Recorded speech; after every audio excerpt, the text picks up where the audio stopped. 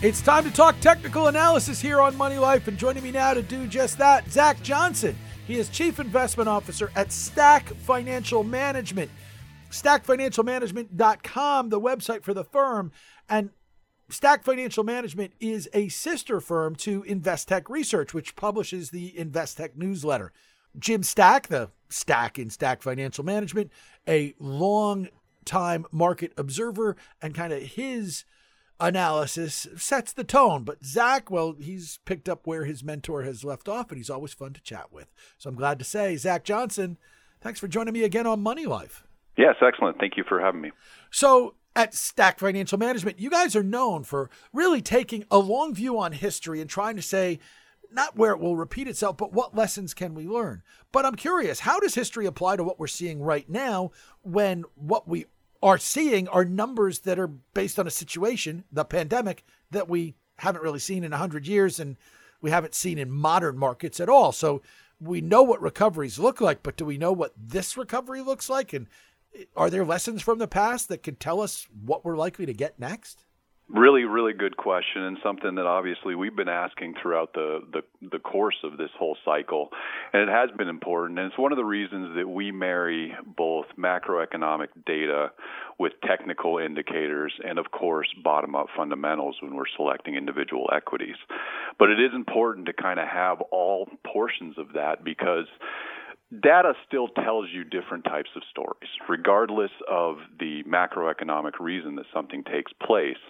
You know, the data still tells you a story, and that's really what we're paying attention to when we're looking at technicals. So when we look at the technicals today, overall we're still seeing a lot of strength. While the large cap growth and momentum names have seen some selling of late, breadth largely remains strong.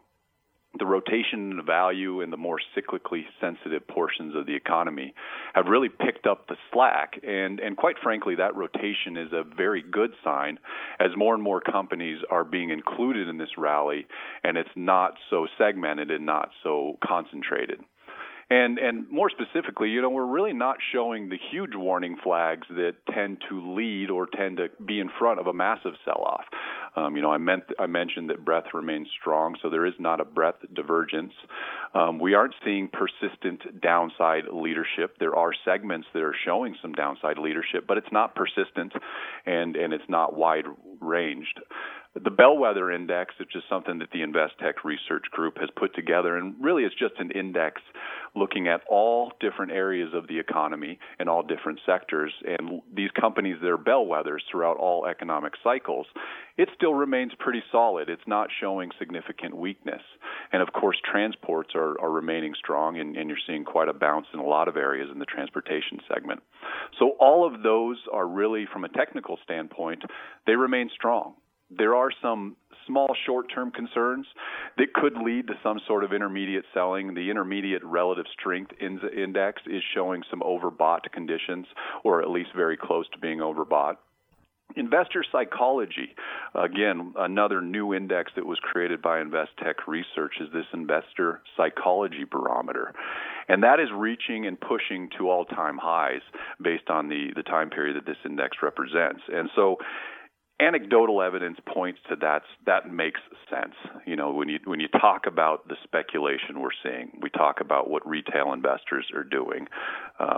When you talk about some of these newfangled terms like NFTs, and of course everybody talks about GameStop and other names of that nature that just represent a lot of volatility and a lot of speculation. So those are some short-term concerns, but by and large, technicals remain strong. Technicals remain strong, but empirically, we're starting to get folks who are saying, well, this market's going to run for a while, but they can see the storm clouds. Do technicals show the storm clouds? And if so, what storm clouds are you looking at?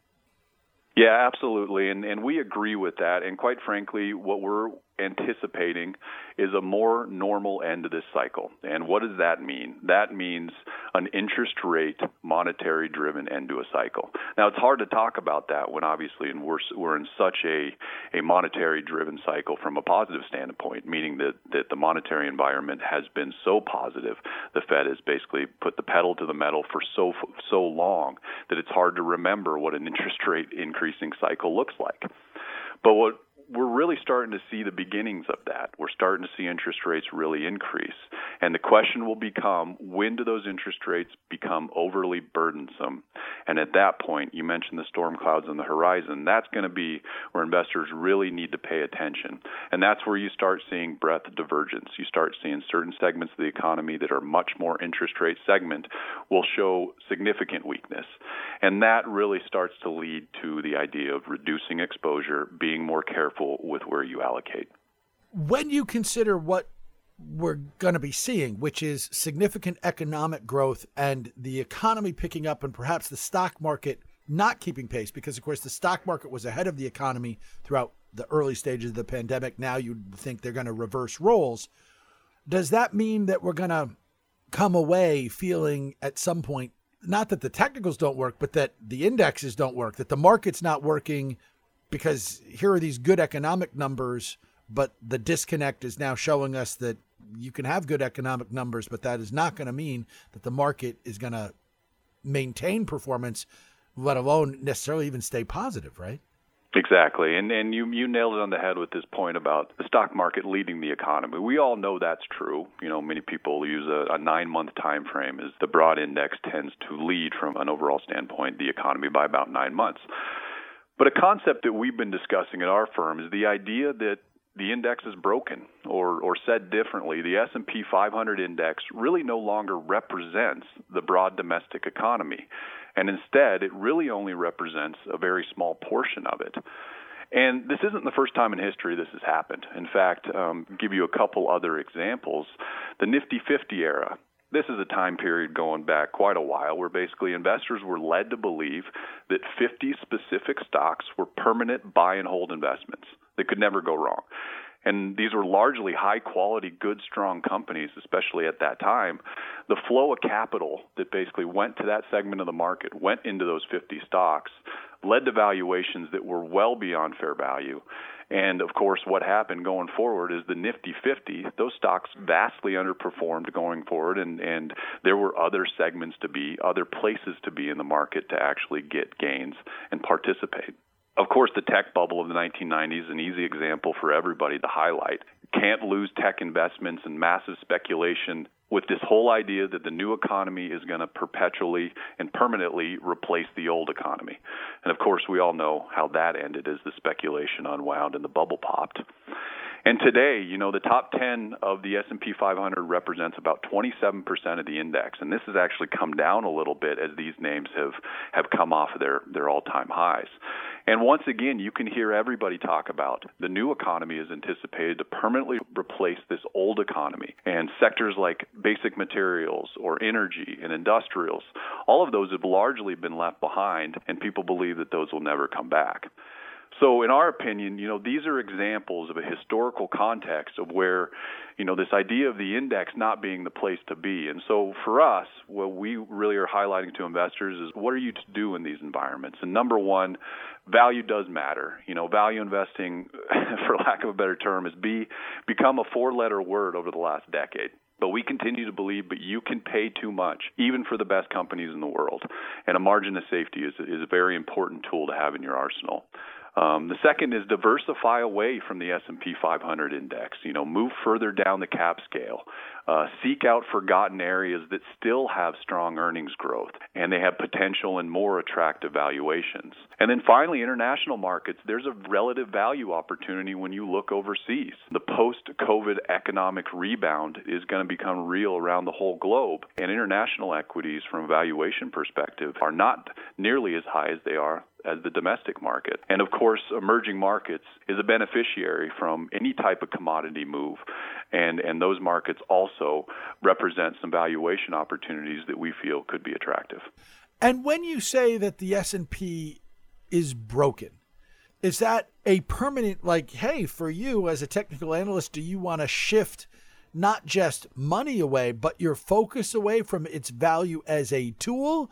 Or is it a temporary condition where, like the Nifty 50 age or anything else, the internet bubble, et cetera, you just have a time where the benchmark doesn't truly reflect the market, and at some point it will be a useful indicator and a more reflective indicator? Exactly, and it's the latter statement that I think is the important one. It's the difference between the fundamental analysis and the technicals. The technicals still have meaning in the S&P 500, absolutely.